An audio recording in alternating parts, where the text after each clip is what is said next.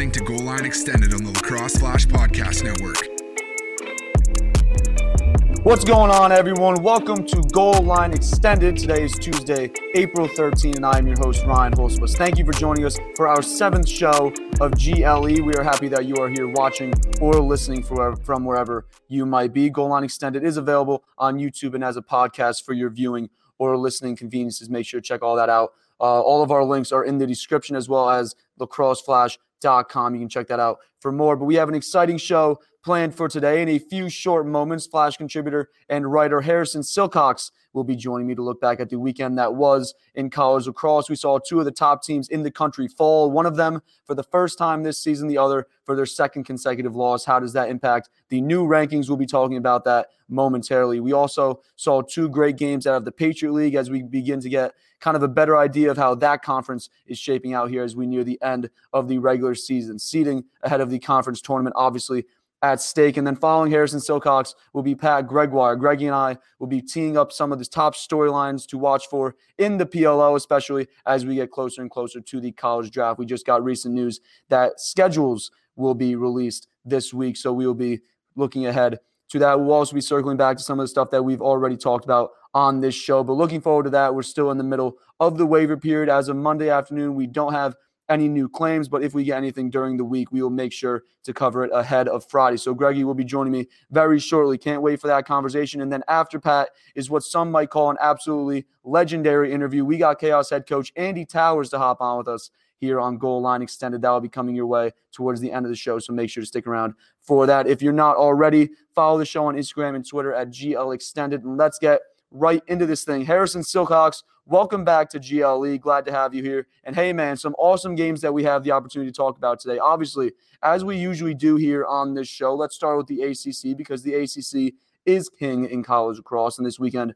was nothing short of it. The top two teams in the nation, Duke, coming off an overtime win against North Carolina a little over a week ago. They traveled to Notre Dame, to take on the Fighting Irish, and they come out of it as the number one team. No more. The Irish knocking off Duke 13-8, a pretty decisive victory here for Notre Dame. They seem to have this one in control from the jump and never really turned away. The defense led by Jake Keelty and Kyle Thornton was great. They shut down attackman Michael Sowers and held him to a single point. An assist is all he was able to log in this one. But for the Irish defense, they played great throughout. Brennan O'Neill went for a hat trick. Nakai Montgomery, he had 4 assists on the day, really adding that element to his game. As of late, he's got 19 assists on the year, trailing only Michael Sowers on the team. But other than those two bright spots offensively, nothing really to remember from this one if you're Duke besides the bitter feeling of this loss. And then obviously Jake Nasso continuing to dominate at the faceoff X because for yet another week, he does just that despite the loss. 73% on the day against the tandem of Charlie Leonard and Kyle Gallagher. So another solid performance from Nasso. And really, for the first time this season, we can't say the same about Duke's overall performance, but for the Irish, Entenmann was great in cage to back up that strong defensive performance. He faced 20 shots, was able to turn aside 12 of them to allow his team to take and then hold onto that early lead that they built. Offensively for the Irish, senior midfielder Morrison Meyer getting in on the scoring action. He had 4 goals on the day to double his season mark. He now sits on 8 goals on the season. Wheaton Jacobois scored himself a hat trick. Will York had 2 goals back-to-back. And like Michael Sowers, the Blue Devils defense able to keep Pat Cavanaugh quiet. Just a goal and an assist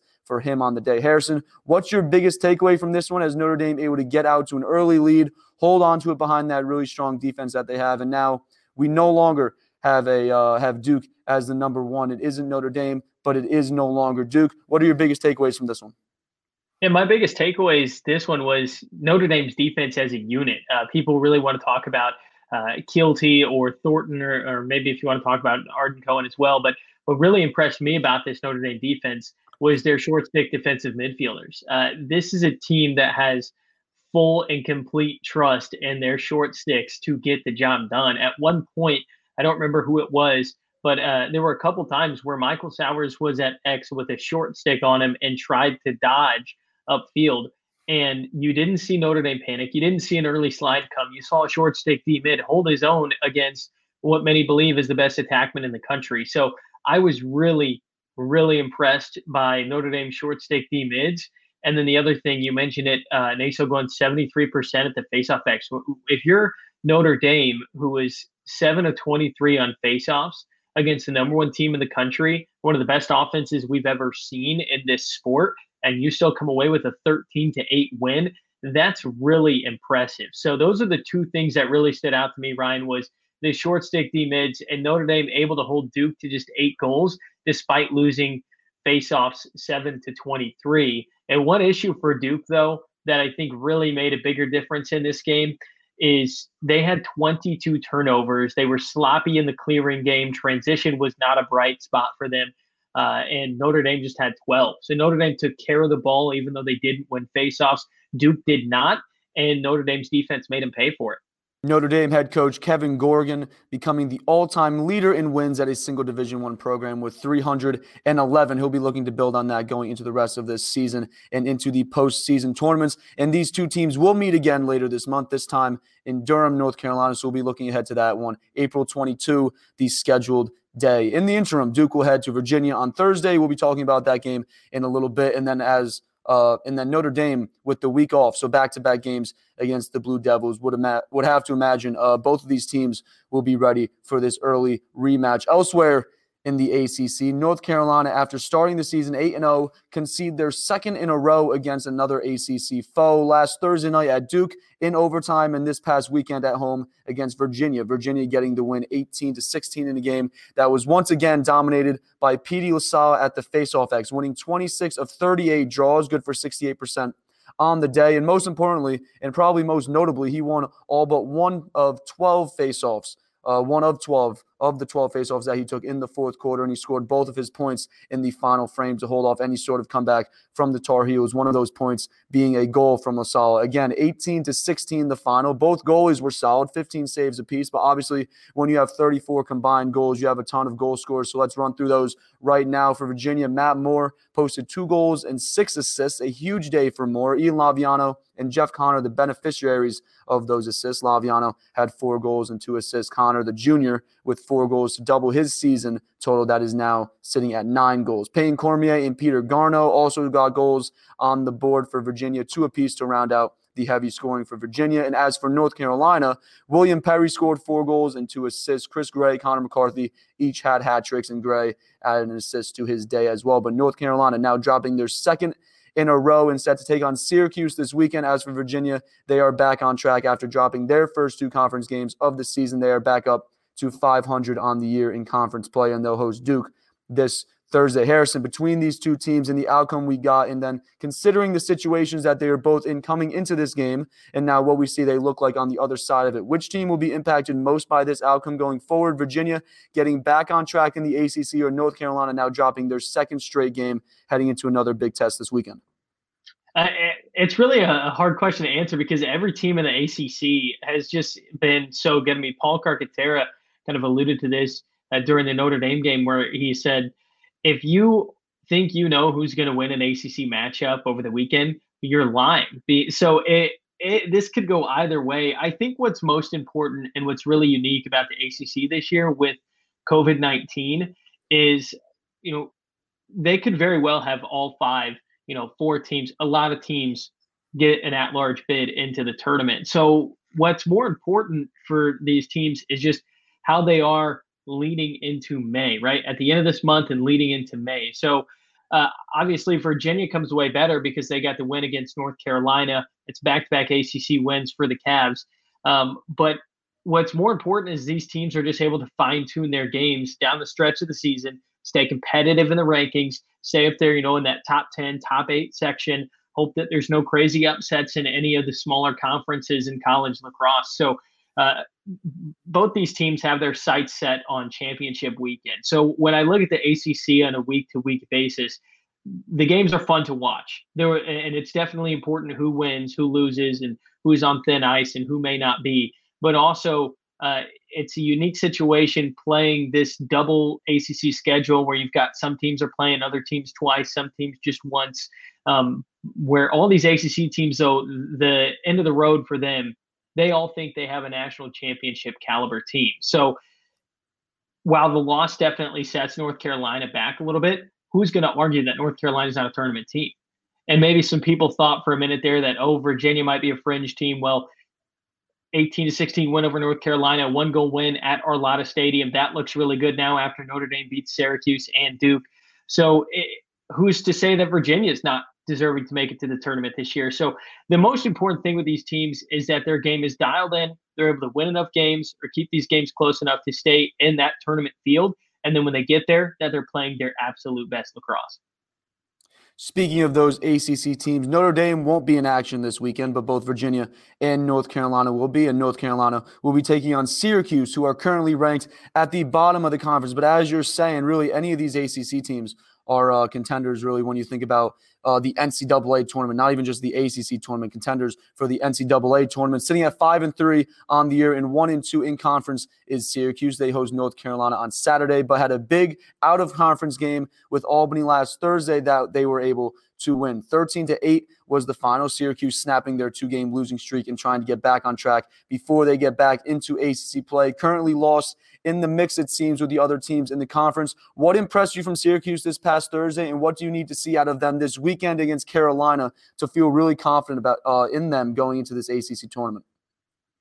For Syracuse, it was just a good way to bounce back after a tough loss at home against Notre Dame. It's kind of an important stretch to use this game against Albany. You know, you can say it's a rivalry game, but use it to get back on track as they dive back into ACC play to finish out their season. So I was impressed with Syracuse to just keep their composure. Albany kind of hung around a little bit, but defensively they got their heads on straight. And we've seen at times this season where off-ball cutters are able to get open on their way to the crease and different things like that. So for Syracuse, it was a time for them to get their defense organized and make sure they were on track in that regard. And really, a lot of the goals that I was able to see Albany score, it seemed like it was kind of in chaotic or transition type of areas of the game, places where Albany teams typically thrive through the creativity that Coach Marr brings to the table.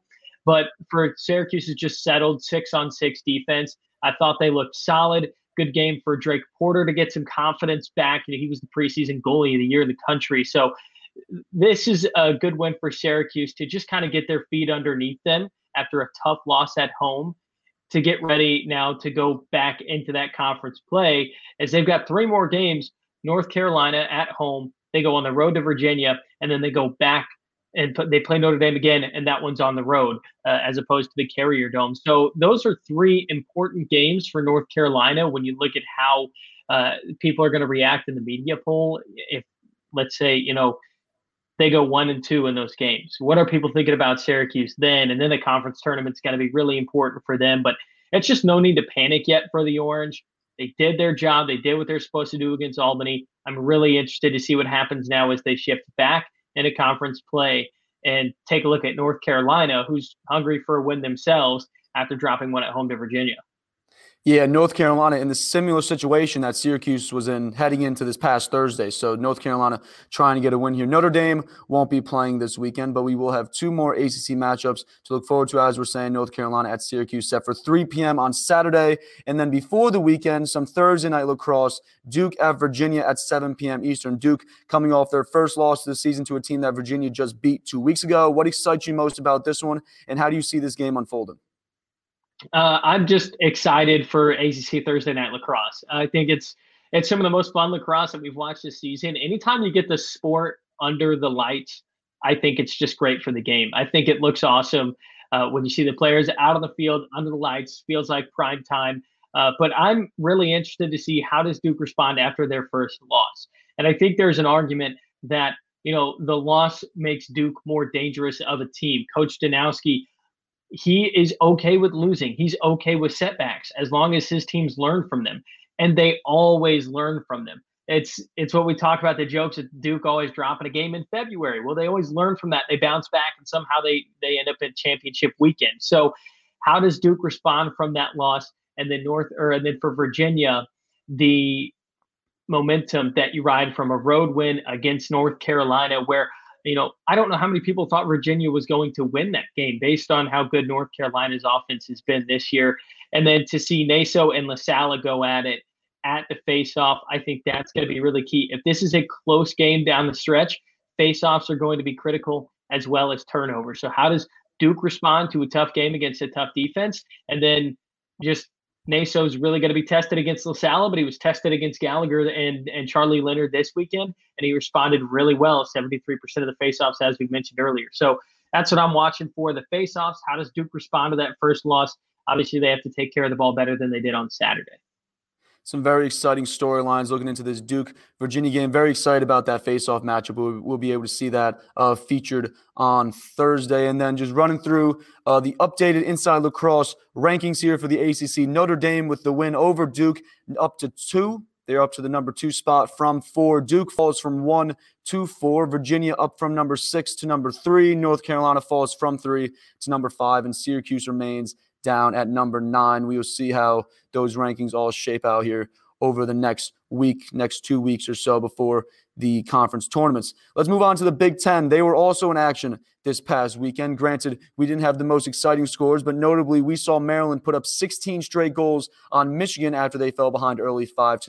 An absolute onslaught from the Maryland offense that now sits at the top of the rest of the country. Number 1 in the Inside Lacrosse media rankings. Rutgers also went on to beat Penn State. 22-10 was the final. Rutgers looking to fine-tune themselves ahead of the Big Ten tournament. They play Johns Hopkins next weekend in Michigan in 2 weeks to close out the season. But the major storyline from the weekend in the Big Ten was Maryland pouring on all those goals. Jared Bernhardt and Anthony DeMeo each with 5 goals and 2 assists. Logan Wisnauskas with 2 and 2. Bubba Fairman a hat trick and an assist. And Daniel Maltz also scored a hat trick as well. Maryland now the number 1 team in the country. But Harrison, I know they played this Big Ten only schedule. Some might say they've had it easier than others, especially these ACC teams that, as we're saying, they all need to play each other. Obviously, a very difficult conference being the ACC, but Maryland, now the number 1 team in the country. Do you think they've met that standard and deserve that number 1 ranking? I really do think they have, just because we know what Maryland is. We know what John Tillman brings to the table with his team. I think there's a very solid debate out there that John Tillman is the best coach in college lacrosse this season. I personally think he is, just off of what I've seen from Maryland so far this season, what he's able to do. I don't know why more coaches aren't using the iPad like he and his staff are, but what he's able to do with halftime adjustments going back to the first matchup they had with Rutgers this season. And there's a reason why Rutgers hangs with Maryland in the first half, and then the Terps start to pull away in the third and fourth quarters. They make defensive adjustments. They start to attack differently in offense based on what they're seeing from the teams they play.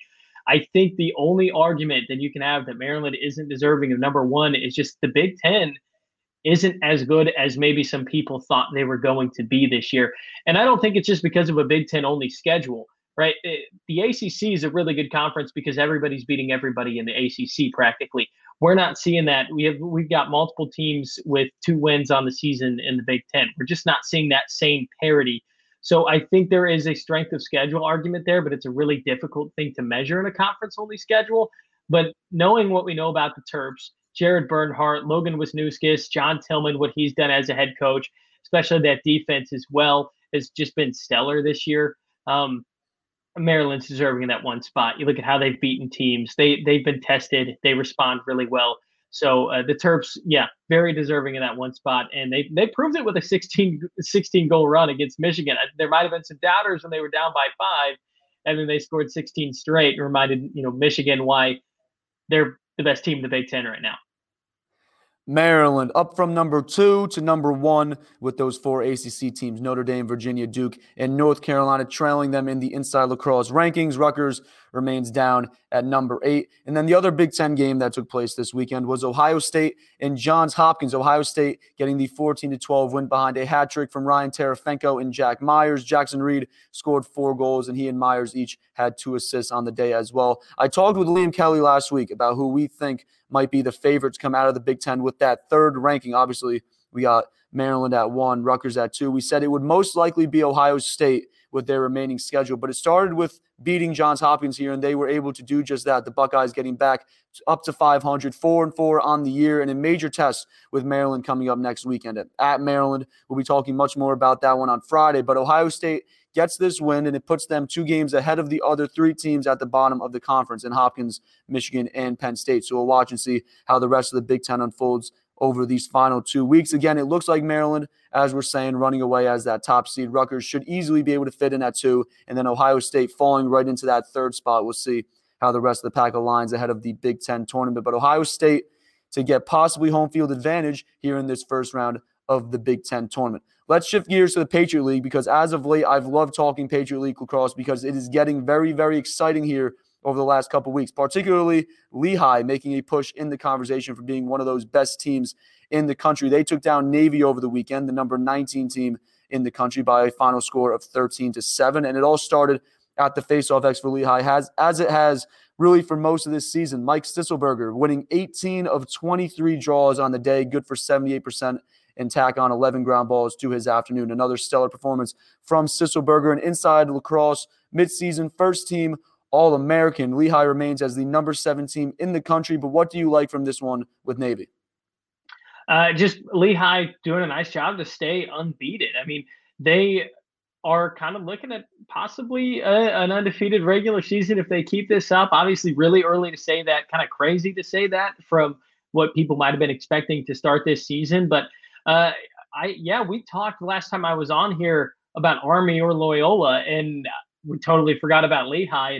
And that was a week that they had beaten Army, and Sisselberger just really, that was a game for him, kind of his coming out party for people who didn't already know who he was. I think that game against Army is why he was a midseason first-team All-American, and he's just a junior and, one of the top face-off guys in the country, especially off of face-off percentage. He might be number 1. But, with Lehigh with 4 games left, they got 2 against Lafayette, then Bucknell, and then 1 against Villanova. That's really going to be interesting. But Lehigh, I really like their game. They'll play anybody. They're not afraid to play close games because what they have in Mike Sisselberger, and then also James Spence, their goaltender, 64% save percentage so far through this season. And if you watched that Army game, the saves that he was making a couple weeks ago were ridiculous to help them get a 1-goal win there. So they have the guys who can pull off the upsets with face-offs, the goaltending, the defense, and they've got the consistency there on offense to play in a close game, maybe even a low-scoring game. But Lehigh, they are very confident in themselves up to this point in the season, and they've really got the rest of the nation on notice as well. And they could really shake things up in the tournament field, just as far as where their ranking is now. We'll see what happens in the Patriot League tournament. But, I mean, the Patriot League, they could very easily send multiple teams to the NCAA tournament, and it's been really fun to watch that develop over the last 2 weeks.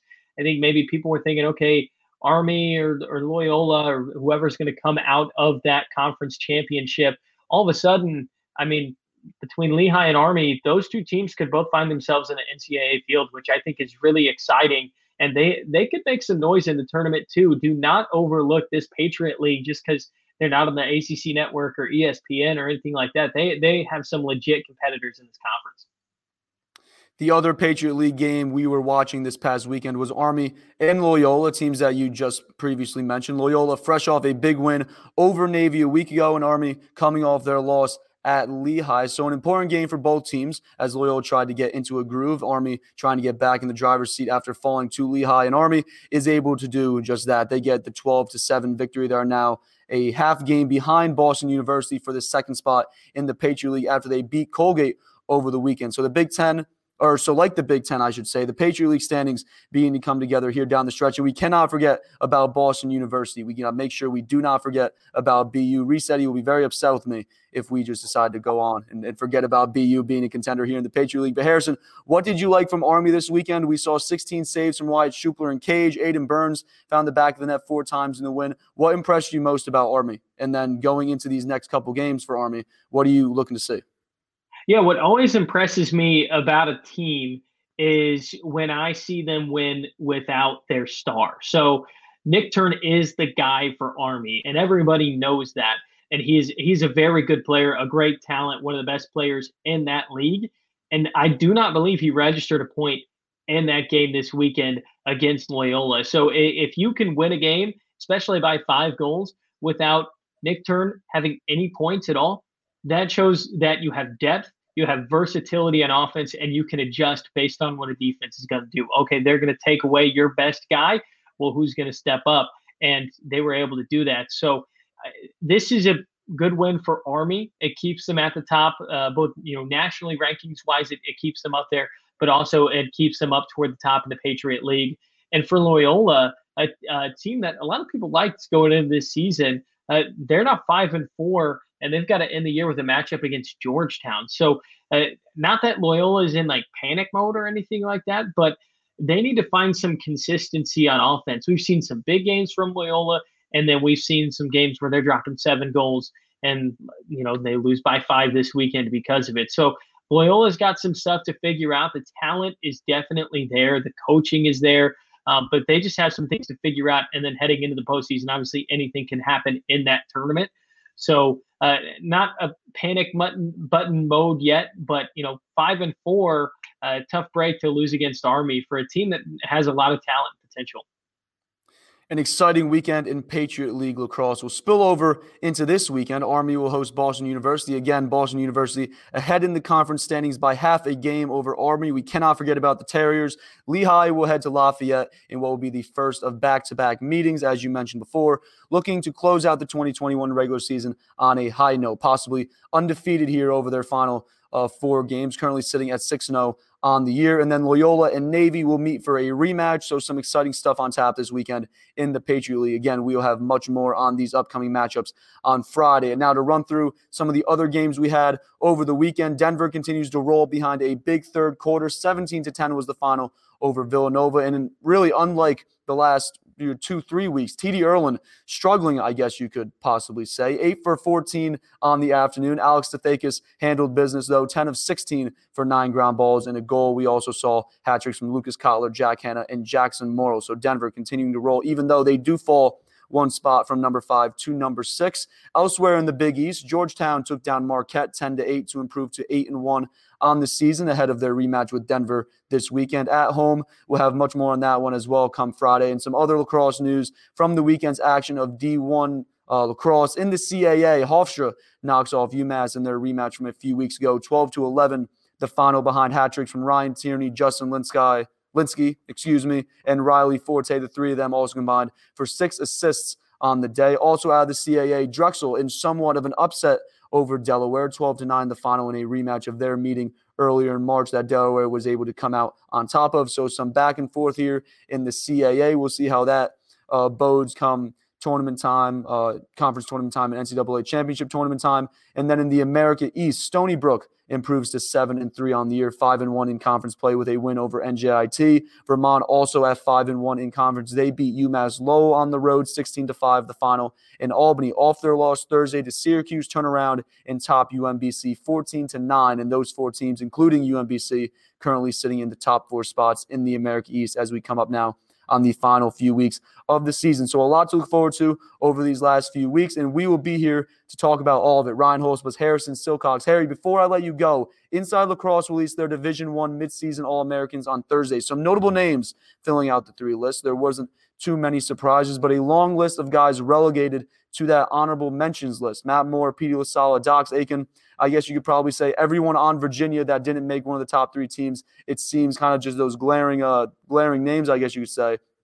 But is there anyone on that honorable mentions list that sticks out to you, or maybe even a guy that was left off that, one of those lists altogether, that you believe deserves a nod for one of these 3 All-American teams? I was surprised that Petey LaSala was an honorable mention, but at the same time, what I kept running into when I was looking at this, because that's always the first thing you jump to when you look at the All-American lists, is who got left out. And I think what makes this year so difficult is there are so many people who stayed for extra years, whether it's COVID-19 or incoming freshman classes, whatever you want to say. Who do you move to move these guys around? I know people were frustrated. Well, why was Ryan Tierney a 3rd-team All-American? Well, look at some of the other attackmen who are ahead of him. You had Nick Turn, Caraway, Cavanaugh on the 2nd team. On the 1st team, it's Sowers, Gray, Bernhardt. I mean, there's depth at every position, all across the board in college across the season. Attack, midfield, face-off, defensive midfield, close defense, goaltending. The talent's everywhere. The depth is ridiculous. So I kind of had to go through that in my mind when I was looking at this list. Every time I saw somebody, I'm surprised they're here. Well, I don't know who I would move out of the way to bump them up a little bit more. I was impressed to see Schellenberger up there. I believe he was a 2nd-team All-American for Virginia. This is basically his freshman year. He was, I believe he was number one recruit coming in, took a red shirt because Virginia, I mean, they were just too loaded last season. Obviously, the season gets canceled. I think Michael Krause was like the only guy to leave that offense. And so Schellenberger steps in as a redshirt freshman this year. So for him to be a second team All-American stood out to me. And I think it shows how high his ceiling is in the college game. But as far as guys getting left off or maybe being lower than where they should have been, I don't know who you move around, who you shove on this list. It's a big juggling act, and you can do the team what about and all that stuff. But you got to find, if you want to move somebody higher, you need to find somebody to move down a peg, and it's hard to find somebody like that on this list. Absolutely. Harrison, I want to thank you for joining me today, my friend. We are coming up on the end of the regular season, and that only means one thing. Tournament time is very close, and we will be here to cover all of it for you on GLE. Harrison, thank you again. Coming up next, Pat Gregoire to talk about Premier Lacrosse League. We'll be right back.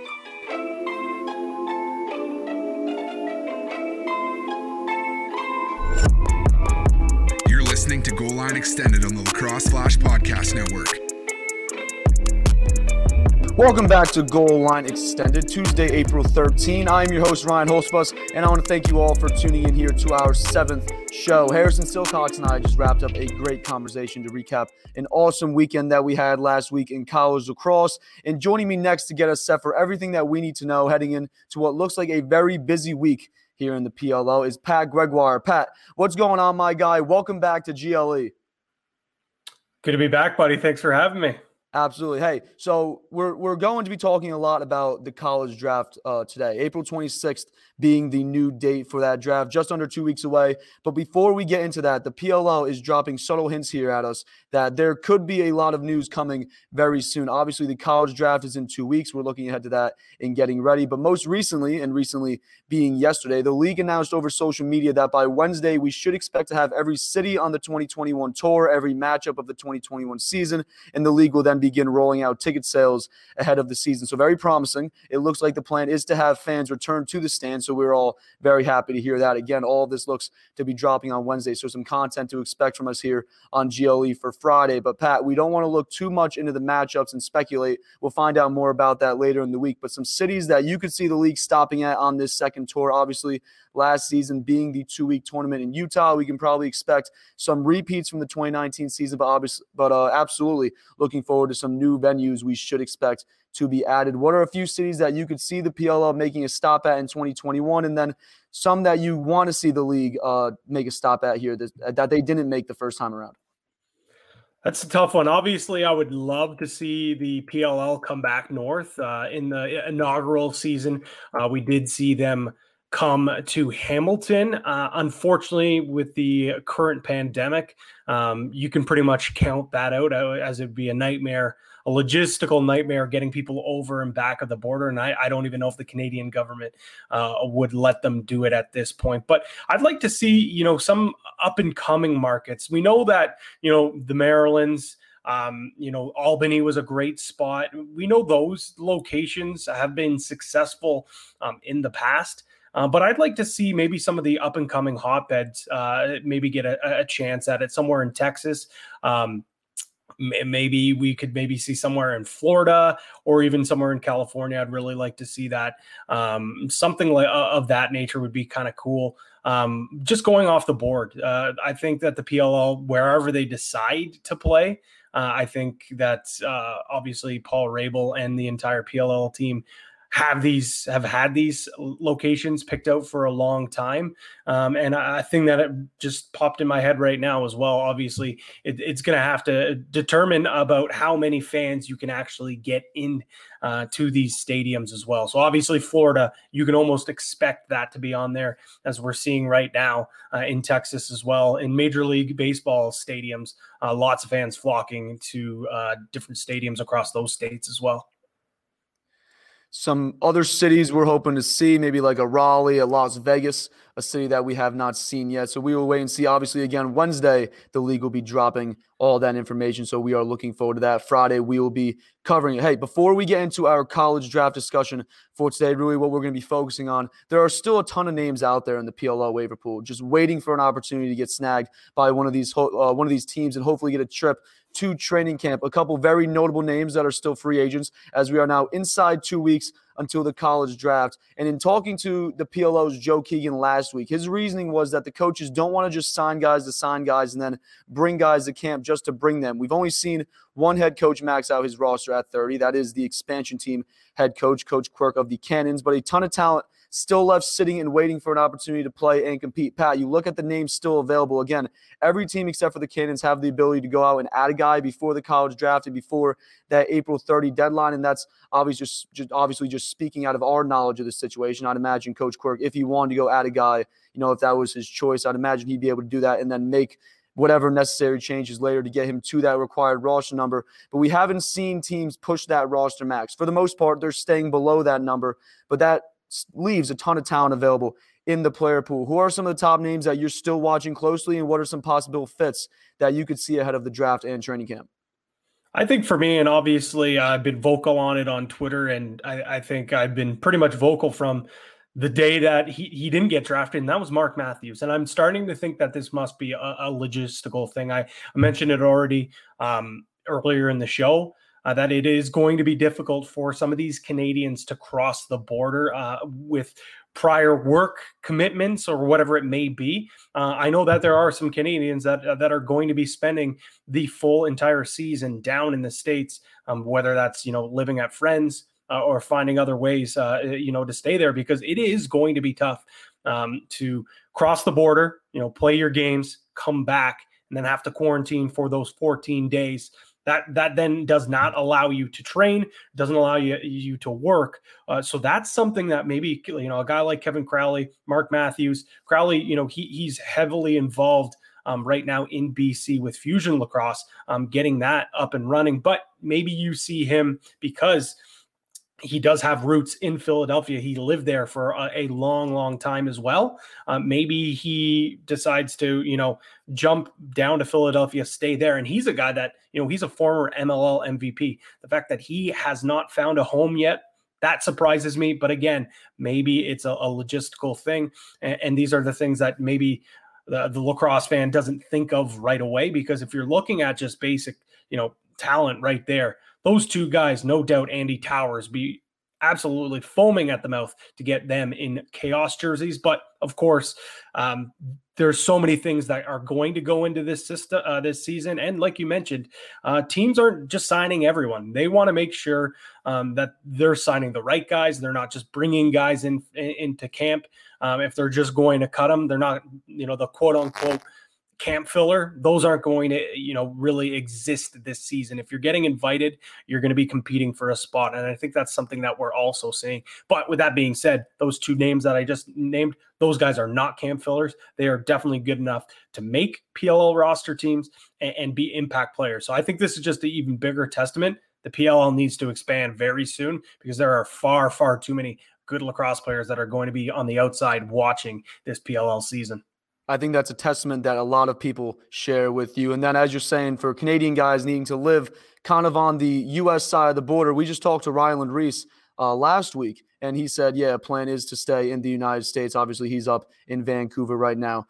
Let's switch gears and look ahead to the college draft. As I said before, Monday, April 26th at 10:30 Eastern, 7:30 Pacific is when it will go down. I did not read that wrong. A little late there for us on the East Coast, but we will make do. The league actually, in the announcement yesterday, will also releasing Paul Carcaterra's Big Board 2.0. They had written 7:30 p.m. PT, which stands for Pacific time, for everyone else that wasn't aware of what that meant, like me. I had never seen that before, literally like on a tweet or like in a news thing, obviously me being on the East Coast. So East Coast bias, baby. East Coast bias. Pacific time used to determine the time of something. Like I said, I was very confused at first, but we figured it out eventually. Looking ahead to this draft, each of these 8 teams really don't have any glaring needs going in. The only ones I could really argue for is the Archers and Redwoods kind of needing a faceoff man, and a few other teams that need backup draw guys and backup goalies. But overall, these teams look pretty set heading into 2021, looking to add some more talent going in, obviously. And for everyone watching or listening right now, make sure to head on over to lacrosseflash.com. Austin Owens put out a new article yesterday breaking down some of those needs for each team, even though, as I just said, there aren't many glaring needs. more just teams looking to add depth, and that depth will be some really good lacrosse players. But the college draft date is set after being pushed back. The player pool looks to be coming together. One of the biggest things we were watching is what players decide to enter the draft and what players decide to go back for that fifth season. Seniors on their, I guess, fourth-year seniors, I could say, obviously, granted that extra year. So it looks like names like Chris Gray, Nakai Montgomery, it looks like we'll be talking about them this time next year as we're previewing the 2022 college draft. But looking at this year's draft, we have two attackmen up at the top that look like they're set to go 1 and 2 overall. Michael Sowers out of Duke, formerly out of Princeton, and Jared Bernhardt out of Maryland. What do you like about these two guys? And then, Pat, you look at the two teams that are there, the Atlas at 1, the Water Dogs at 2. Either seem like a seamless fit for both of these teams. Absolutely. And I think obviously right now you have Michael Sowers at number 1, but as these weeks go on and on, Jared Bernhardt is making a case for that number 1 pick. But I think the entire body of work that we've seen from Michael Sowers, I think he has to go at number 1. This guy is an elite talent. He is a generational talent. There are not too many attackmen that quite have the vision that Michael Sowers does have, and he can also put the ball in the net. I think if he does go number 1 overall, I think that, him landing with the Atlas, that's a perfect spot for him. I think that we've kind of been banking on him since the draft list was released that, okay, that's where Sowers is going to go. As I did mention, Bernhardt is making a good case. As we saw, Sowers just held to 1 assist against a very strong Notre Dame team just this past weekend, but that's just 1 game. I think the whole narrative of Bernhardt making a case, sure he is. I also think that's just, people building storylines, building up this draft and making things exciting, as we do know that Michael Sowers has been pegged as this number 1 pick for a long time. So wherever they land, I think it's going to be Sowers, then Bernhardt. So I think that, both those teams, the Atlas and the Water Dogs, are going to get some sort of an elite talent at attack. Although we talked off air and I heard you've been banging this drum for a while, and I don't necessarily disagree, the Water Dogs trading down, that could be something that would be very, very interesting, as they are pretty happy with their attack core. But at the same time, when you see the talent that is available at number 2, you got to be thinking that, you just go out and get the best player available at that slot. Yeah, that scenario that I've been trying to float out here. It's really Water Dogs at 2, as you said, and then the Chrome at 3. And really the fact that there's a guy named TD Erlin, face-off guy, that really neither of those teams need. You talk about needs. Again, Archers and Redwoods, their need is a face-off guy. Really the last piece, I think, for the Archers is that face-off guy. So do the Archers at 5 try to make a move up to number 2 or 3? If they make a move up to 3, do the Redwoods try to jump them? They're sitting at 4 right now. Do they try to jump them to 2? Obviously, the Water Dogs, if they were to drop back to 4, if they were to drop back to 5, that would be where they would go to in some sort of trade like that. They would, I would imagine, get a very nice package. We don't know what that package would look like. We can try to maybe look at NFL deals, stuff like that, to try to figure out how this kind of deal, something like this would work out. A number 2 overall college draft pick, how much is that really worth? Kind of trying to set a precedent. But yeah, trying to see maybe the Water Dogs move back from 2, the Chrome move back from 3. We'll see if the Archers or the Redwoods decide to make a move. Obviously, the Redwoods sitting good right now at 4. If the Archers were to hop them, obviously, they would that whole scenario for them would come up. Do they try to trade up? Obviously, if the Archers go to 2, I doubt the Atlas move out of 1. So we will see how that all unfolds. Also, the Chaos, talk to Andy Towers later on in this show. He has 6 picks, possibly a chance that he moves up in this draft. And then really possibly move up for this guy that we're going to talk about next. Another attackman that I know you also like a whole lot, Jeff Teat out of Cornell, unable to play this season as Cornell never got their season going. We heard some early rumors that he might be transferring. That unfortunately never came to fruition, and we haven't gotten a chance to see him play yet this season. But Jeff Teat, questions around whether he would play last season. He ended up not playing, and he was still drafted in this draft. And our next guest, Andy Towers, selected him in the 2nd round in 2020. And then he was the 1st overall pick in the NLL entry draft as well. Being looked at by a lot of these coaches as the top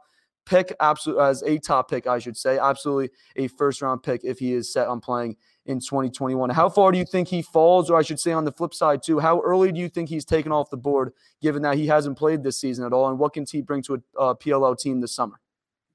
I think that with the Chrome picking at number 3, they're pretty set on attack. But with that being said, it's hard to pass up a generational talent. And I know I just mentioned that the other 2 guys in front of them were generational talents. So are they actually generational talents or not, if there's that many? Or is this just one of the greatest draft class we've ever seen? I think it's the latter. And I think what we've seen out of Jeff Teat in his career, whether it be inside the box, playing for the Brampton Excelsiors, at major series lacrosse, at junior A lacrosse, whether he's been outside with Cornell playing for them or for Team Canada as a youngster and being on their starting attack with all these studs that they have out in front of him, for him to make that team and be a starter and be a contributor, that just shows you how good of a player he is.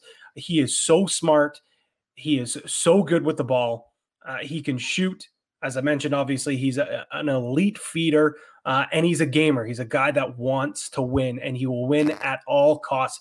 He's shows no emotion when he plays. He's a guy that just is so stoic, gets the job done, scores a goal, goes back, lines up, and is going to do that again, or he's going to set it up this time. He's a fierce competitor. He comes from a deep lacrosse background with his dad, Dan Teat, who coached him all the way up, a former professional lacrosse player as well. So this guy has been living, eating, breathing lacrosse since the day he could walk and pick up a lacrosse stick. And it just shows right out on the field with how special of a player he is.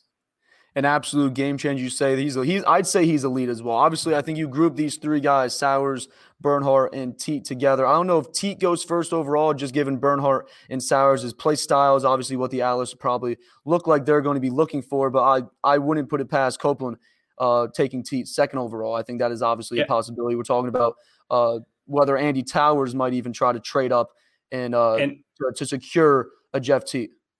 Absolutely. And I think that if Jeff Teat was playing this spring, there's a good chance that he could jump to 2.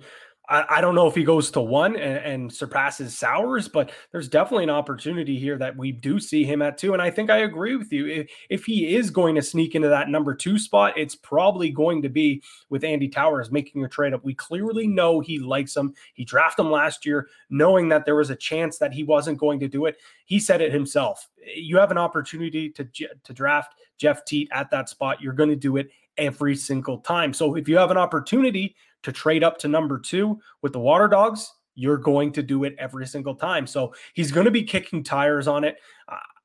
I can't say if he's for sure going to do it. He's certainly thinking of doing it. I know that for a fact because of how much he likes him as a player, as a person. He always talks about Jeff Teat's character as well on the field and off the field. And I think for also the big thing is, well, we know how much he likes Canadians. He is basically building the PLL Team Canada squad out there. And Jeff Teat is epitome of a box lacrosse player out on the field, but he also can play the field game just as well as anyone can. So I think that would be a great fit. I don't know if the Water Dogs are going to pull off the move to make it happen. It would certainly make a very late night on draft a lot more interesting, but I don't see him falling very far at all. Maybe 4, maybe 5. But if you're going on pure talent alone, he is certainly in that top 3.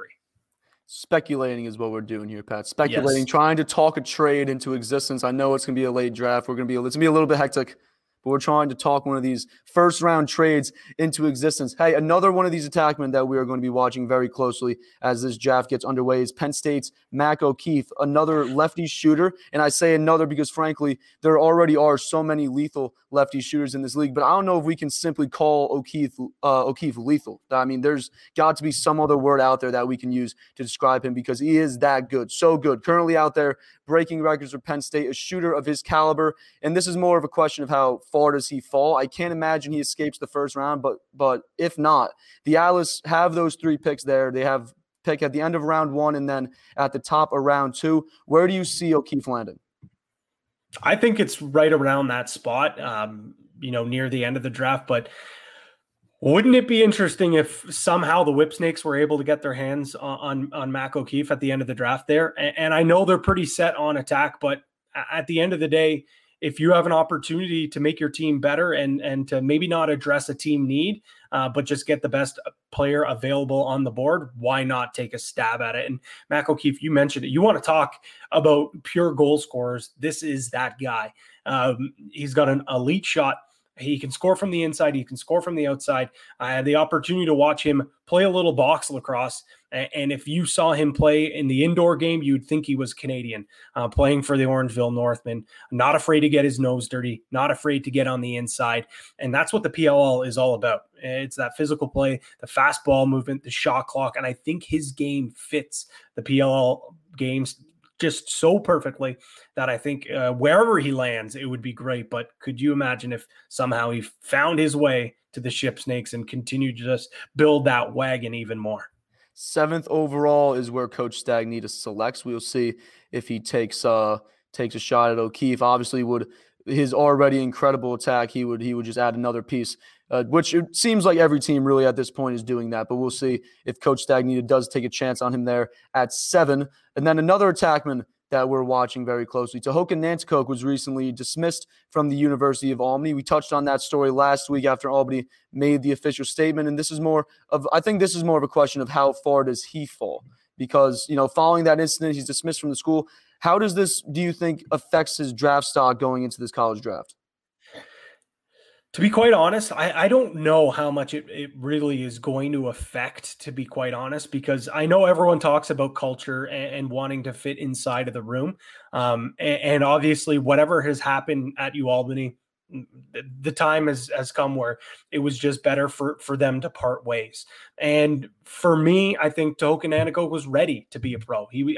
I think with the pandemic and the season canceling and going back, maybe it was, and I know his big main objective was to graduate, and I respect that, and he's going to continue to try to do that. But maybe his time was up with UAlbany, and he was better off going to the pros and finishing his education. But he had a commitment to that Great Danes program, and I respect that. But obviously, something has happened where the relationship was just better off ending. So for Tehoka, though, if you think he's a bad teammate, or think, he doesn't garnish the respect in the room or of his coaches, well, that's just certainly not true anywhere else that he has played. He wouldn't be playing, as a youngster, as a teenager, as a call-up for the Six Nations Chiefs in Major Series lacrosse. He wouldn't have been playing on the World Indoor and World Outdoor team for Iroquois. It just simply wouldn't happen. Alongside the leaders of the likes of Cody Jamieson, Randy Stotts, it just wouldn't happen. And I think that if you get him into a locker room with, let's say, maybe a Randy Stotts with the Chrome, or with Lyle Thompson, someone who he also played alongside with the Cannons, I think he's going to be fine. There's no red flags or anything like that. And I think if a coach knows that he has the proper leadership in place and he has the proper structure and proper culture, well, Tehoka is going to get in there and he's going to be just fine. Let his play on the field do all the speaking. And clearly he's done that from day one when he's stepped foot on the field for UAlbany. And it's unfortunate that one of the great careers that we've seen ended this way. But I don't think that this should, put a tarnish on his reputation. I think obviously coaches are going to be a little bit, maybe they'll do a little more research. But at the end of the day, I think the other things that he did in his career on some great teams alongside some unbelievable leaders, I think that's going to speak more. And maybe this is just a minor setback for Tehoka, but I think it's a challenge that he's going to accept. And I think we're going to see some great things from Tehoka in the PLL. Expecting Tehoka maybe to fall a little bit on the board, but obviously expecting him to get drafted somewhere in this 4-round draft. I wouldn't expect him to fall too far, but obviously with this dismissal, we are taking that into account. We also have 2 Ohio State midfielders that have been raising their draft stock over recent weeks. Trey Leclerc and Ryan Terefenko. Terefenko showing off what he's capable of doing this past weekend. He hasn't been playing, Terefenko really hasn't been playing much all season, but finally getting back into action. Leclerc, he's been playing fairly well all year, being looked at right now as probably a late 1st-round pick, early 2nd-round pick. Where do you see these 2 guys falling, and what's their best fit? Leclerc having Team Canada experience, a lot of professional experience, and then Terefenko obviously just a true midfielder, really true two-way midfielder, thinking that he's one of those other guys that's really going to fit well into the PLL style that's short and field. Yeah, I think me personally, I think Ryan Terefenko for sure should be a first rounder. I think his style of play, his athleticism, and his smarts fits perfectly for the PLL. Just looking at it right now, he's not on Kark's big board, but everyone has their own big board. And on my big board, I would have him somewhere around that 7-8 spot. I think he's an absolute freak. He's a machine on loose balls. And we've already talked about him, but the Whip Snakes, if he could find his way on the Whip Snakes, it's another stud midfielder that can move the ball up the field, can play a little bit of defense, can score on the run. I cannot wait to see what he does in the NLL, but I have to wait a little bit longer for that. He did get drafted to the Halifax Thunderbirds. He's going to give the box game a go, but going through some of his highlights, seeing if he would translate well, it's going to, no doubt. And we've seen what he's been able to do at Ohio State. I think he's going to be able to do the same thing in the PLL. He's a fierce competitor, and he's a guy that is always constantly looking to get better. So maybe he goes there, maybe even that 6th spot to go to the Chaos as well. He plays that up style tempo. You put him alongside a guy like Challen Rogers, and transition, and the bomb squad will be bombing even more. Maybe not Terefenko taking as many outside shots, but maybe him dishing it off to Challen Rogers on the run. But nonetheless, I'm excited, obviously, as you can tell, to see him play, whether it be the PLL or the NLL. With Trey LeClaire, this is a guy that every single level that he has played, he's proven that he can put the ball in the back of the net. He's one of the greatest Buckeyes to play at that program. I believe he already surpassed Logan Schuss for most goals in that program. And he's a guy that, as I mentioned, he scores at every single level and every single part of the game. So I think he'll probably end up somewhere in that 2nd round. But he's another guy, and this is just unfortunate. There's just so much attack talent in the PLL right now that there's just such a logjam. These elite attackmen are not going to get drafted as early as maybe they would. And we're also seeing that with some free agents not getting picked up as well, because there's just so much talent at attack. Maybe Trey LeClaire gives it a try running out of the midfield. That's definitely a possibility. But I think it's just unfortunate that we're going to see a lot of these attackmen fall down on the board come draft day because teams just don't need the attack talent right now. They're looking to fill in other needs, short stick D-middies, LSMs, defenders, face-off guys, whatever it may be. You look pretty much at every single team. All their attack is pretty much set for the most part. Pretty loaded, I would argue. They got like 6-7 guys that you could probably make an argument to start like first team attack. So a ton of attackmen, obviously, for the guys in the league, possibly going to be at a disadvantage because obviously now there's more great attackmen coming into the league. And then for those great attackmen at a disadvantage because there's already so many great attackmen here in the league. Pat, I want to thank you so much for joining me today. A brief conversation here as we roll towards the PLL college draft. A lot to look forward to as we start seeing some big boards, coaches putting together their plans just 2 weeks away. For everyone watching or listening, be sure to tune in over these next 2 weeks as we get you set for the draft. Before I let you go, Pat, the Panther City Lacrosse Club of the NLL has brought on Steve Toll as its defensive coach. Tell us a little bit about Toll and what we should expect from the new expansion team with him in the defensive coordinator role. Toll or Stevie Toll. So I think you can expect a fast transition that's going to move the ball up the floor. And credit to Bob Hanley for adding another great coach to this staff. He added Dan Teat as the offensive coordinator. And Coach Kaluski obviously running, as the head coach. And then now you add Toll in there. That's 3 great minds, 3 guys that have experience coaching at different levels. Teat and Toll spending a lot of time in junior A lacrosse. And Kaluski obviously with some experience behind the bench with the Philadelphia Wings and in major series lacrosse. So these guys have no shortage of coaching accolades, but they've also played the game. They know what it takes to be a pro. And I think Panther City Lacrosse is going to have a lot of young guys and a lot of guys that are going to get used to, playing the game. And I think they're actually going to try to take a stab at a few American players as well. So having those great teachers and those guys that, are going to grow those players into young pros, I think it's perfect. I think with Toll, Koluski, and of course, these are passionate guys as well. They're not going to just let anyone walk into that dressing room and just assume, oh, I got picked in the expansion draft. I'm safe there. No, these are guys that are going to, demand not perfection, but they're going to demand that these guys come in right away and they're willing to work. They know that it is an expansion team. It's going to take some time to collect those wins, but they're going to build a culture that they want to be a championship team in the near future. And anything short of that is not going to be, acceptable for them.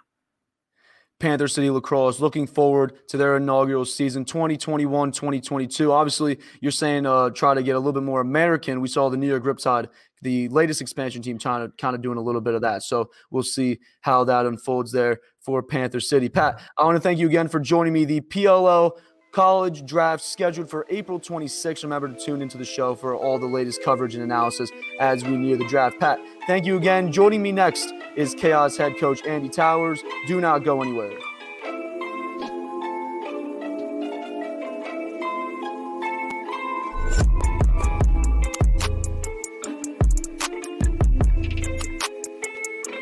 Welcome back to the show. You are watching or listening to Goal Line Extended, available on YouTube and wherever you listen to your podcast. Search up Goal Line Extended and you should be able to find it. The podcast can also be found on the Lacrosse Flash website, lacrosseflash.com. I hope you're all having a great day wherever you might be. And joining me next year on GLE is a lacrosse legend, a two-time NCAA All-American in the 1993 Ivy League Player of the Year for Brown University. He went on to be an all-star in the MLL as well as a player in the NLL and the MILL, the Major Indoor Lacrosse League, playing professionally for a few seasons. Since graduating from Brown, he's coached for a handful of notable college lacrosse programs, an assistant early on in his coaching days before serving as head coach at Dartmouth College, and he is now the head coach for the PLO's Chaos Lacrosse Club, the 2019 Coach of the Year, and he also serves as the American Scout for the New York Riptide. Joining the show, head coach Andy Towers. Coach, I'm so excited to have you on today. How are you doing today? I'm doing great, Ryan. It's a pleasure to be on. Appreciate that lead in. Oh, absolutely. Absolutely. A man of your caliber deserves that lead. And Coach, I want to talk a lot today about this Chaos team that you have heading into 2021 because I have a ton of questions. Obviously, you added a lot of talent here in the offseason, especially in the midfield during the entry draft. You have 6 picks going into this college draft in a few weeks. We'll get to all that soon. But I want to circle back to last season, the 2020 PLL Championship Series. Your team went 0-4 in the group play, as we all know, granted an overtime loss to the Redwoods in Game 2 after that one was postponed and scheduled for a later date. 4 goals, though, in an impressive fourth quarter for your team, but a loss in that one. And then in Game 4, the overtime loss to the Water Dogs in a game where Blaze Reardon made 70% of his saves, and he did that a few times during the tournament. But going into the knockout portion of the championship series, we obviously know how it ended, the magnificent turnaround, the championship run you guys made.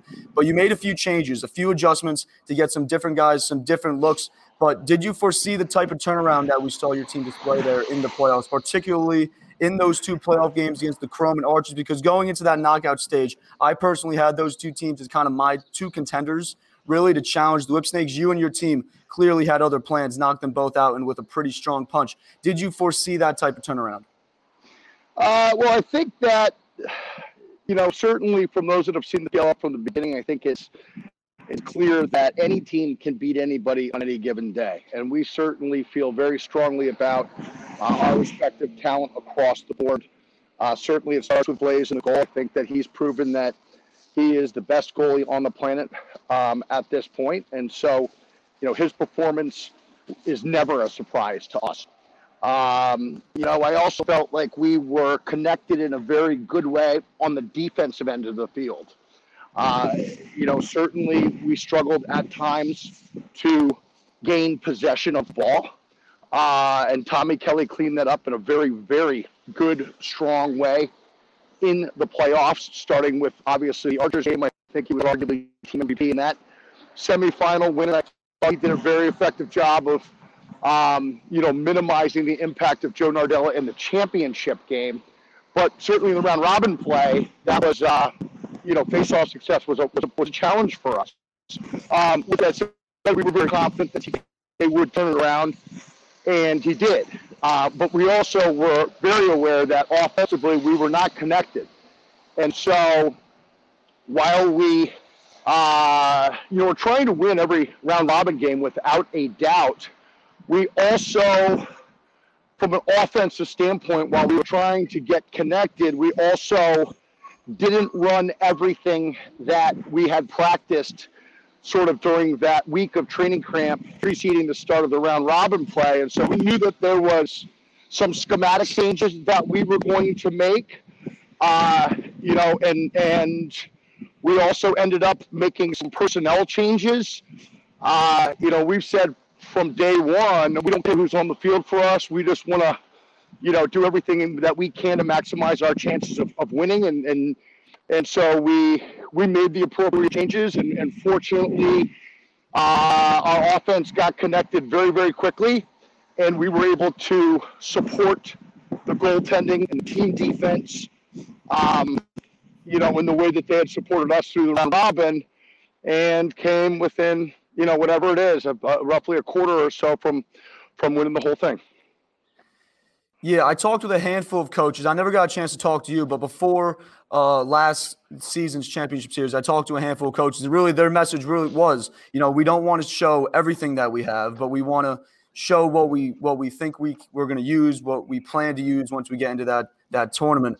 And really, we want to build off that. And obviously, your team was able to build off that. Your team beat Chrome 19-14 in the final, the highest scoring game and the most goals scored by a single team in the tournament. A very impressive start in that first playoff game, and then a 13-9 victory over the Archers to punch your ticket to the championship game against the defending champion Whipsnakes, who ended up winning later that day. And as you said, you got that chance to play them 2 days later for pretty much all the glory. Your second meeting of the tournament, they got the better of you the first time around. And then this game, really nothing that we expected early on. I think we expected goals and a lot of them. Instead, we got a 4-2 score going into halftime, an absolute dogfight that featured, as we're saying, a ton of saves by Blaze Reardon and Kyle Bernlohr, two of the best goalies in the game. That extended, obviously, into the third quarter. Your team won the third quarter. As you did the previous two, had 3-goal lead heading into the last frame, and then something clicked on the other side. We really don't know what it was, but something happened. Zed Williams and the Whipsnakes face-off unit took over, won possession after possession. The Whipsnakes scored Williams scored 5 with the Whipsnakes,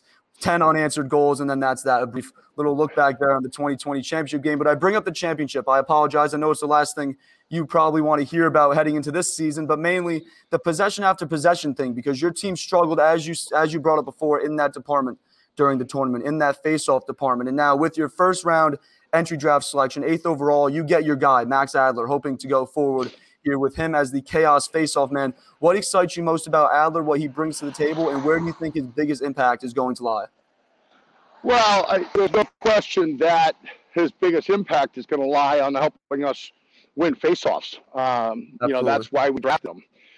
I spoke to Max before we drafted him just to get a better feel for him as a human being, and certainly everything that he had to say aligned itself to a T to what our staff and the players in our locker room want, and that's to simply win the PLL championship, and that's the only goal and the sole focus for Max, and that's our only goal and our sole focus as a locker room and as a staff. And certainly his success is very well documented in the MLL and against many of these guys that he will see in the PLL. He trains year-round with Joe Nardella, so we know that he's, getting high-quality reps during the off-season. And it was obvious choice for us once Tommy Kelly got drafted.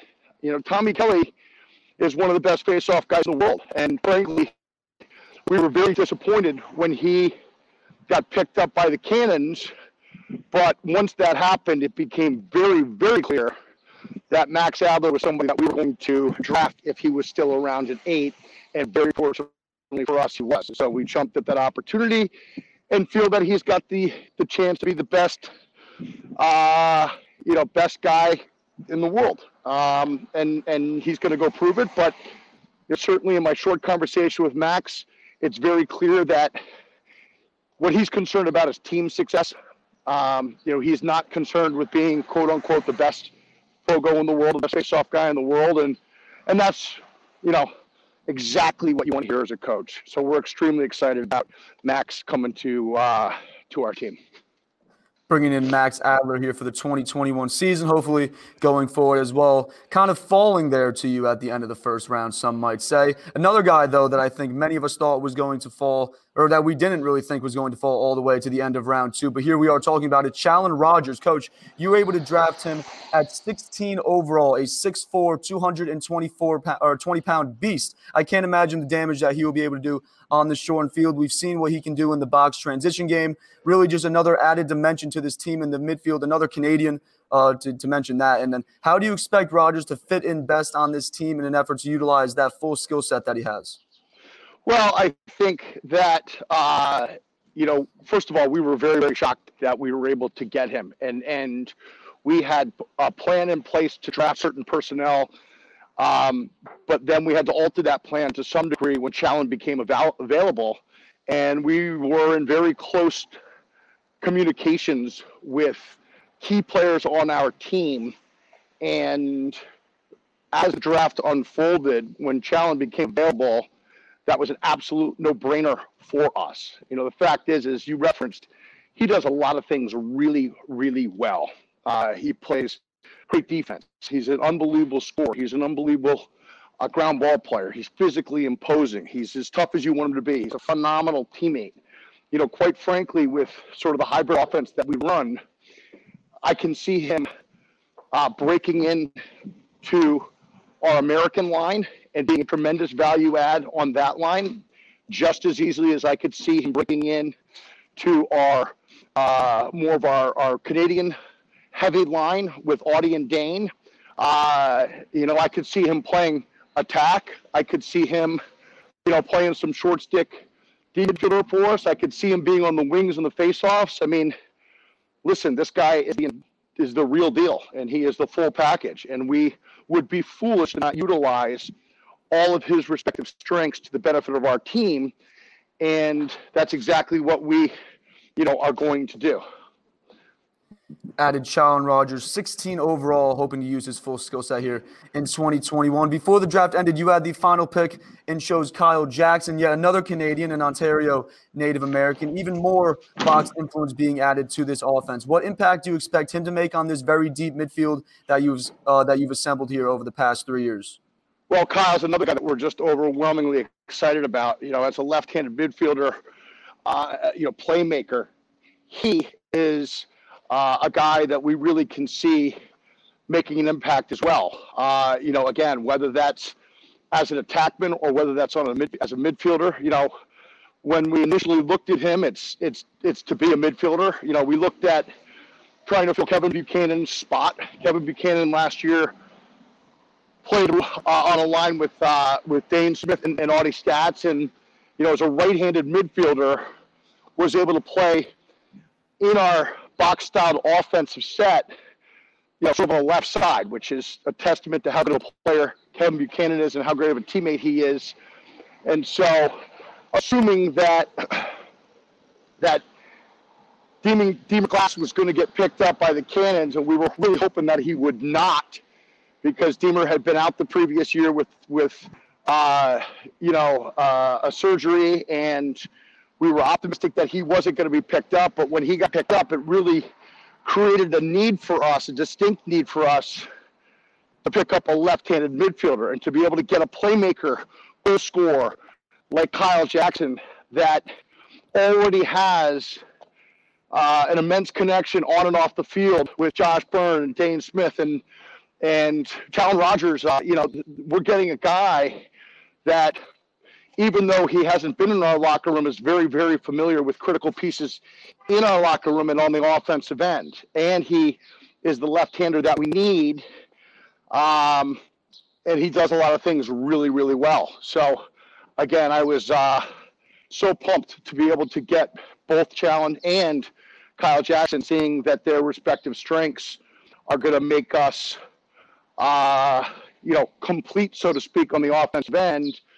And I think the fact that these guys know each other already and have some chemistry with some other key pieces on our roster, hopefully will allow us to get connected sooner than the playoffs this summer.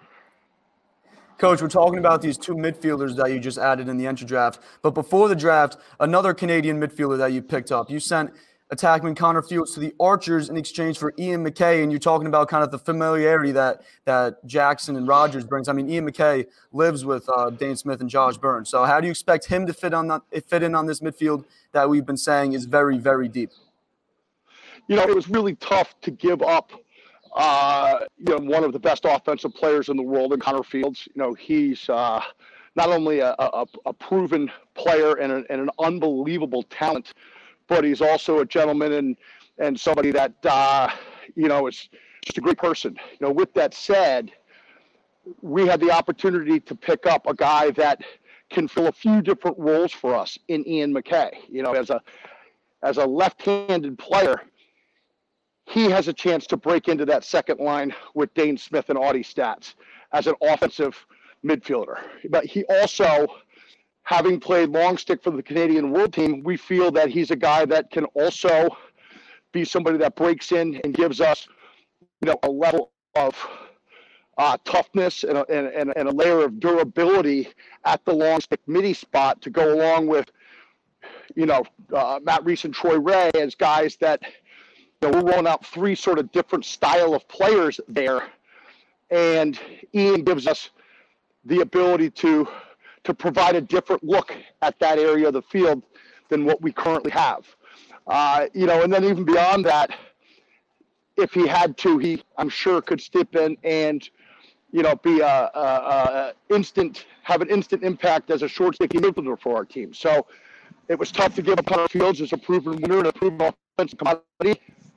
And it is a great player, but for us to bring in a player that can impact our team at three different positions who played for Coach Curtis at University of Vermont. And so we know that his intangibles as a person, his, mental toughness, his physical durability, his competitive spirit, his team first attitude, all things that are characteristics that you want your locker room to have. Ian represents all of those things. And then obviously having a relationship with, Josh and Dane and, some of the other guys in our locker room, fully enhanced a no-brainer decision for us. Coach Towers and the Chaos bringing in Ian McKay, also Kyle Jackson, Challen Rogers, and Max Adler. You sound very excited to be welcoming all those guys. And then talking about some of these guys, obviously, that you're picking up heading into this 2021 season. But you mentioned his name a few times there, a guy that you got the chance to watch play last year after he missed 2019 with an injury, Austin Stotts, his first season in the PLO. What did he bring to the table? How would you assess it? Obviously, you got a lot of high praise you have already for him, but what's the plan going forward to use him? Because going back to the adjustments made in the championship series, it seemed like most of those adjustments were made to get him some more runs and some more looks, a guy that you see factoring in on this team looking ahead. We're going to turn Audie loose. Audie, what he brings to any team is an unbelievable level of passion for competing. And he is as tough as a human being as I know. He doesn't make excuses for anything. He simply goes out there and leaves everything out on the field. And that, again, is another tangible that's contagious in your locker room. And our guys really responded to Audie's success. And keep in mind, everything Audie did last year, he did with broken ribs. He was like in a, debilitating car accident, not too many weeks before we went to training camp. And during training camp and during these games, he was practicing, and periodically he'd get hit in the ribs, and he would sort of move to the side and take a few minutes. But I can imagine the level of pain that he was feeling, knowing how tough Audie was, and having broken ribs myself. In college, I couldn't even sneeze riding a car, and this guy's out playing professional lacrosse and getting chopped up, and managing the pain in a very discreet way. And so our plan is to turn a healthy Audie Stats loose as much as we can knowing that that is going to be something that is going to add another layer of competitive spirit to our team, not to mention, the statistics that go along with that. But Audie Stats, again, like other guys in our locker room, he cares about one stat, and that's winning the game. And so, what we found out over the course of round robin play last year is, you want Audie Stats to go out and play lacrosse. You don't want to overcomplicate, your coaching of him, so to speak. This is a guy that plays a very unique style. He's an unbelievable passer. He's an unbelievable shooter. And he does things that not a lot of people can do or would do. And that unpredictability makes him a really tough cover and is part of the reason why our guys respond so positively to his success, and coaches included. And so we're going to stay out of the way. We're going to turn Audie loose. That's the plan. Turn Audie Stats loose. I like the sound of that. Hey, another guy that it seemed like you let turn loose last summer was Josh Byrne. It seemed like he took that next step as a scorer and as the leader of this offensive unit last season, an MVP candidate. Like Stats, you also bring in Curtis Dixon. It seemed like he fit in very well. As the tournament went on, these guys started to get into a groove. And now looking ahead to 2021, I'd imagine you have to be excited for what this offense should bring to the table. Obviously, all these additions we've been talking about as well. Yeah, I'm super, super excited. I think Josh Byrne has absolutely, through his play in the tournament last summer, clearly has put himself in a small group of players that have to be considered the best on the entire planet, right? And, he just flat out and went and did it against the best players in the world at the highest level when the heat was the hottest. And so we're very, very excited about Josh's performance last summer, but frankly anticipate probably even a better one this summer, and we're optimistic of that. Curtis Dixon, you're looking at a Hall of Fame lock as an indoor player and as an outdoor player, and he's probably a Hall of Fame player in the United States as well as Canadian Hall of Fame. But this is one of the best players in the history of the sport, and to be able to get Curtis last summer integrated with our offense, this is, again, another guy that just wants to go out and win. We knew he was a great goal scorer, but I didn't know that he was such a good passer and played so great within the framework of our offenses. And, when you've got Josh Byrne, who's, again, in the best player in the world conversation on the left side, and you've got Curtis Dixon on the right side, it really creates good situations for us. And so we got to be mindful of schematically supporting these guys in a way that forces teams to make a decision on how they're going to defend these guys. And the fact that both of them are playmakers, both of them are just as good at passers as they are goal scorers, and also just as unselfishly willing to, dodge and hit the outlet and have the outlet be the feeder, it really makes our team, difficult to strategize on how you're going to defend us. This Chaos offense coming into 2021, very excited to see what you guys have in store. Coach, you also signed Dalton Croissant ahead of the entry draft, a former NFL running back. He had stints with the Indianapolis Colts and the Tampa Bay Buccaneers, but you signed him before the draft, and right away you said that he is hands down might be the most athletic player in the league. The word that you used was instantaneously. He hasn't played any professional lacrosse yet. This would be his debut, and it looks like he'll be heading to training camp with you and your team. How could you see yourself using an athlete like him? In recent comments you made, you talked about probably running him as a defensive midfielder. You recently lost another incredible athlete in Tyson Bell in that expansion draft, a guy that can play LSM and short stick defensive midi. So maybe in replacing his loss. Yeah, it killed us to lose T. Bell in the expansion draft, and I applaud the Boston Cannons for picking him up. That was a really, really smart decision. T. Bell did a bunch of great things for us. Not only was he a great short sticky mid in the league, he also was a threat in transition, and he could pick up a pole and play at an elite level as well. And so losing Tyson Bell as an on-field player was disappointing, but really, losing him in the locker room was even more so disappointing, as the guys really responded to his approach. The coaches loved his approach. Again, he's a 100% team success focused individual, and that hurt to lose a guy like that. With that said, we were very, very fortunate to be able to pick up Dalton Croissant in the players pool. And again, I stand by everything that I said. You know, you look at his resume as an athlete. This is a guy that averaged 12.5 yards per carry as a high school running back on Long Island, which is very good football. It's a guy that, you know, from an NFL combine standpoint, tested favorably to, you know, Alvin Kamara and up against a lot of those other running back names. It's C-Mac and Dalvin Cook and these guys that are, you know, the best running backs in the NFL. Oh, yeah. Dalton Croissant tests out from a lateral quickness and explosive and a speed standpoint like them, and he's 5'11", 205 pounds, right? And so I stand by that statement that he's, you know, the best athlete in the league day one, 100%. I don't think that's going out on a limb at all.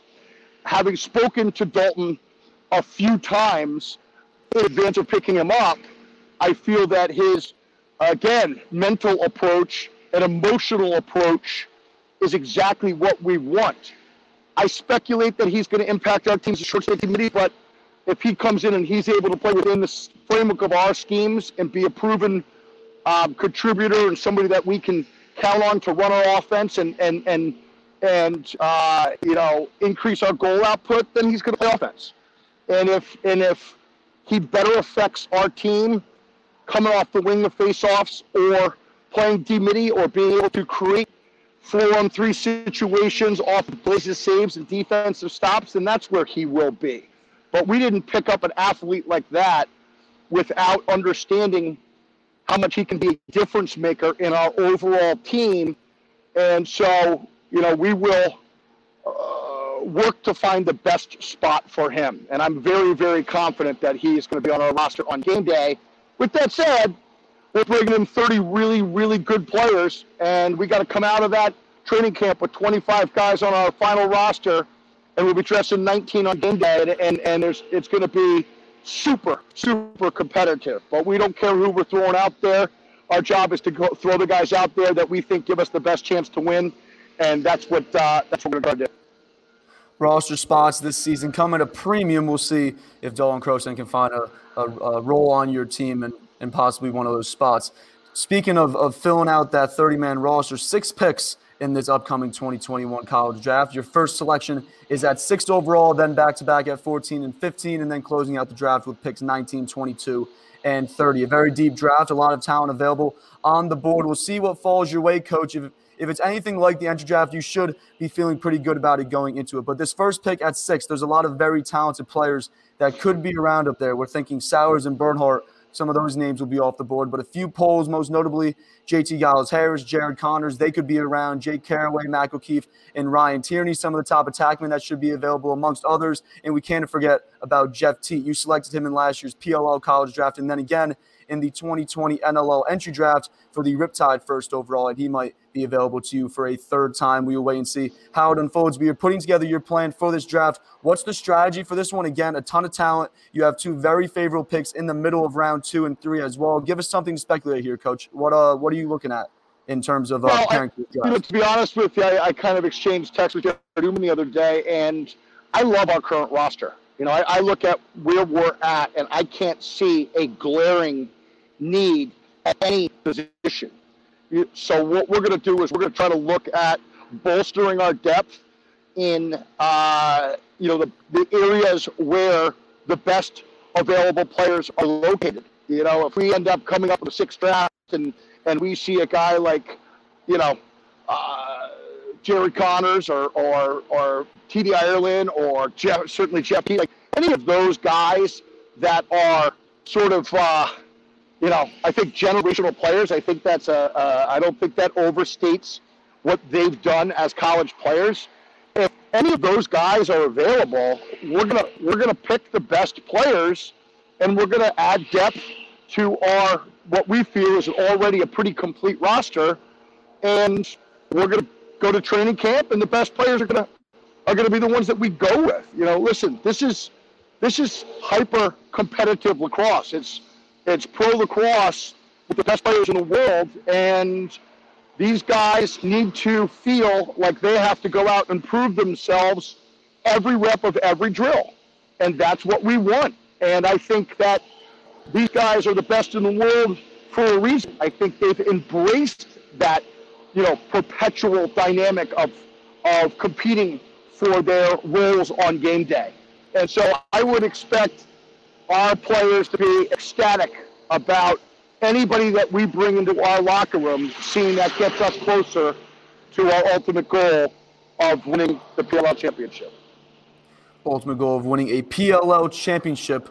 Hoping to do that here in 2021. Coach Towers, I want to thank you so much for joining me today. An absolute pleasure having you on the show. But before I let you go, I need to ask you, because as we've been saying, your team is very Canadian heavy. The one obstacle we might see as we come up on this 2021 PLL season is the situation at the border and quarantining, and whether Canadian players will be able to go back and forth over the border. I've already talked with a handful of players. Ryland Reese, one last week, that said his plan for the Water Dogs, his plan is to stay in the United States. I don't know what conversations you've had with your players, but have you put any thought into how you approach this scenario if it gets, I guess, more serious, maybe in adding depth to replace anybody that might not be able to travel? You also have those two players on the military list we are waiting to hear from. So any plan there in regards to how you might approach that? Well, as of right now, our military guys are good to go, so I'm not concerned about their availability at all. There we go. I can't worry about what the Canadian government is going to do as it relates to allowing these guys to go, back and forth out of the country. I remain optimistic that it's going to get worked out. These are professional athletes, and I remain optimistic that the PLL is going to continue to do everything that they can to allow that to happen. And so I plan on having everybody available to us. And so, I just can't control that in any way. So we're just going to be optimistic that it's going to work out and plan accordingly. And if we get news that it's not going to go that way, then we're going to have to adjust accordingly. And we will. That's part of the benefit of having 6 draft picks, is that, you can ideally create some cushion if things don't end up transpiring the way that we want them to. So I don't know if that answers your question, but that's our viewpoint on it for sure. There we go. Coach, I love your optimism on it. I love your optimism heading into this 2021 season, as we're all very, very excited to see you and your team get back out there. Coach, I want to thank you so much again for joining me, the head coach of the PLO's Chaos Lacrosse Club, looking to get after it here in 2021 and hopefully chase that first championship. Coach, thank you again. I hope to talk to you soon. Thanks a ton, Ryan. It's been a pleasure speaking with you. I appreciate all you do for the sport in general, and certainly for the PLL specifically. Go Chaos. Absolutely. Thank you. Thank you, Coach. I appreciate that.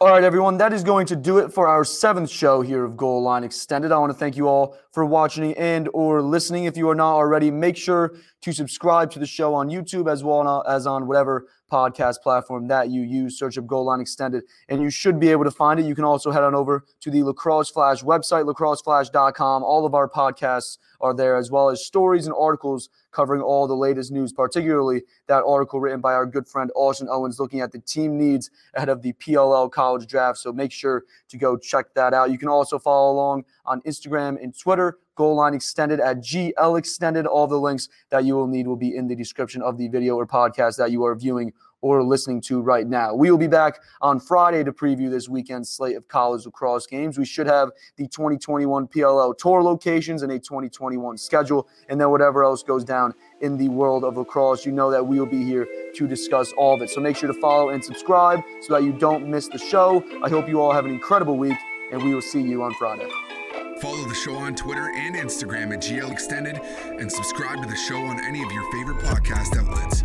You can find Lacrosse Flash on Twitter, Instagram, and Facebook, and online at lacrosseflash.com.